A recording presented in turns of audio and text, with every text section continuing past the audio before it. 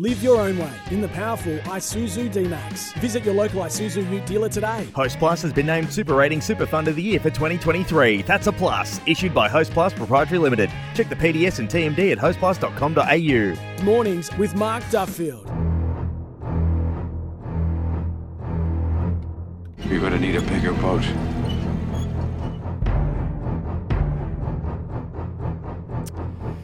Yes, welcome back to the Toolkit Depot studio, of course, for Duff's Deep Dive. It's brought to you by the Isuzu MUX and the Isuzu D-Max. You can live your own way in the 7-seat Isuzu MUX. You can visit your local Isuzu Ute dealer today. I'm going to talk about West Coast, Paul Heath. Positives? No, more. So I think, look, what is myth and what is real about the Eagles' crash to the bottom of the ladder? A bit of 4 points, four-wheel driving to sum up where West Coast are at. Bad luck or bad management? So these are my points, and I'm happy for you to quiz me on them, Peter, after I finish them. But one, would the Eagles have changed anything about this season if Shannon Hearn had been retired? Because there's been some conjecture they should have, put the 35-year-old out to pasture. The answer is no, it wouldn't. Hearn has played 7 of the 11 games. He's been a pretty solid player for them. He's one of their best players at the weekend against Essendon. 2, would the Eagles have changed anything about this season had they not offered and given 2-year contracts to Nick Naitanui and Jeremy McGovern? Because there's been a lot of conjecture and criticism about those contracts, and I personally would not have offered either of those players a 2-year deal. I think Nick Naitanui last year would have got a 1-year deal from me, and I just would have waited and seen a bit longer on Jeremy McGovern and possibly offered him a 1-year deal later in the year. But would it have changed anything this year? No, it wouldn't have. Naitanui would simply be a bloke on a 1-year deal who isn't playing, as against a bloke on a 2-year deal who isn't playing. McGovern's contract was sealed just before he broke down in the Round 3 Western Derby, and he would just be a bloke in the last year of a contract who isn't playing. 3, did the Eagles waste a year or two of their premiership window? And I would argue that, yes, they did.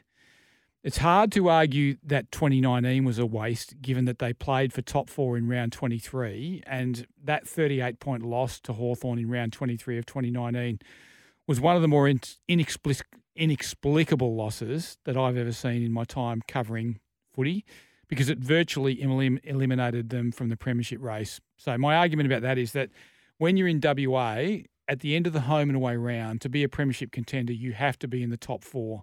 You cannot go on the road for 3 weeks in a row and win the flag.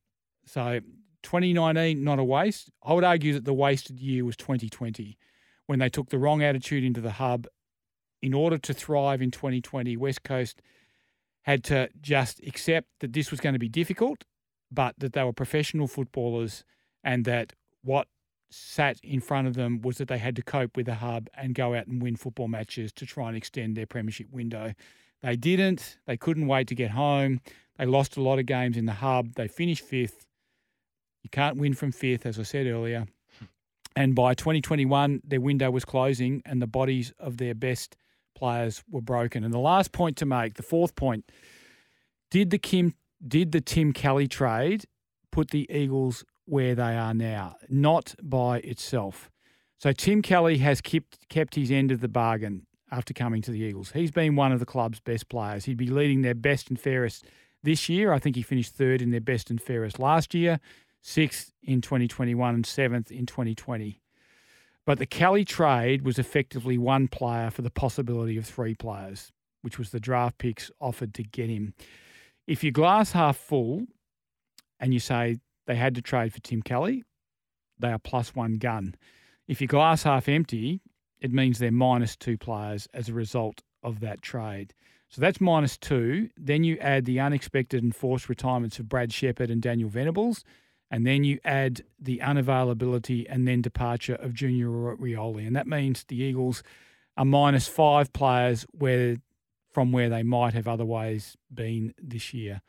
And that has deepened an already dire injury crisis. So that, Heater, on behalf of the Isuzu MUX, is my 4 points on West Coast, whether it's bad luck or bad management. And it's a bit of miscalculation more than bad management, I would say. Yeah, because, I mean, you can make arguments for each of the 4 points either way, depending on how you see it, of course. But, I think Hearn playing on, obviously good with how his form is at the moment. It's okay. You could argue, does it serve any purpose? But it's okay. It hasn't changed anything about their year. Is he holding anyone up from developing along? I guess would be the only argument you could make for. Not this year because they're all injured. Yeah. So, in a way, they could have been in a deeper hole with retiring Shannon off. The 2-year deals to McGovern and Nick Nat. I still think McGovern had done enough to earn the 2-year. The timing's unfortunate, isn't it? Like that deal, they were in talks early in the season. McGovern had turned up in the best shape he had been in ever. I've never seen Jeremy McGovern look more trim than he looked at the start of the season this year.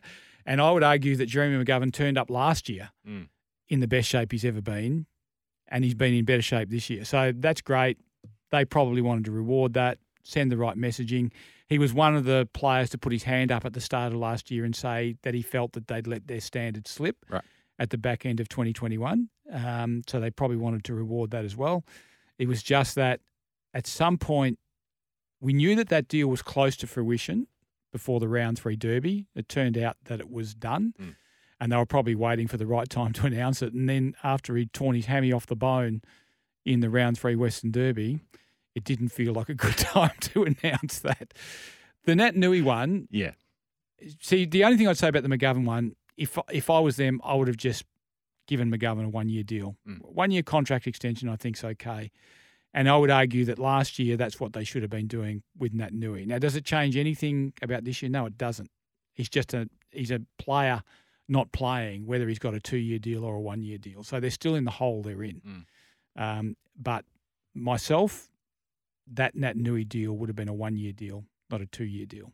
Is there a bigger, sort of conversation in place about 30-year-old AFL players and their, sort of lack of confidence in 1-year deals once you get to that point? Because we're seeing a club look after those players with 2-year deals, almost on the fact that they didn't trust a 1-year deal to then be like, we'll keep you around should your form, get you another contract. It's the 2 years was the stability, but it's also then taken away from the club being able to stand up on its own feet if those players don't play. So this comes back to who holds the power in these negotiations, and that depends on the club's list structure. I think the problem for West Coast, I used to have a saying, Heater, that I believed for a number of years, I believed that West Coast best 10 were the competition's best 10. In other words, there was no other club that had 10 players as good as West Coast's best 10. Now, they might have had better players. Right. You could argue that Christian Petrarca is a better midfielder than Elliot Yeo when Elliot Yeo was at his peak, and that would probably be right. He's better, not by much, but he's better. But the problem with that is that after that best 10, or maybe you get to 11, 12 or 13 at West Coast, then it dipped pretty quickly.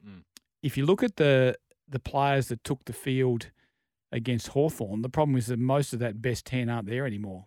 Josh Kennedy has retired, and the rest of them are injured, pretty much. Yep.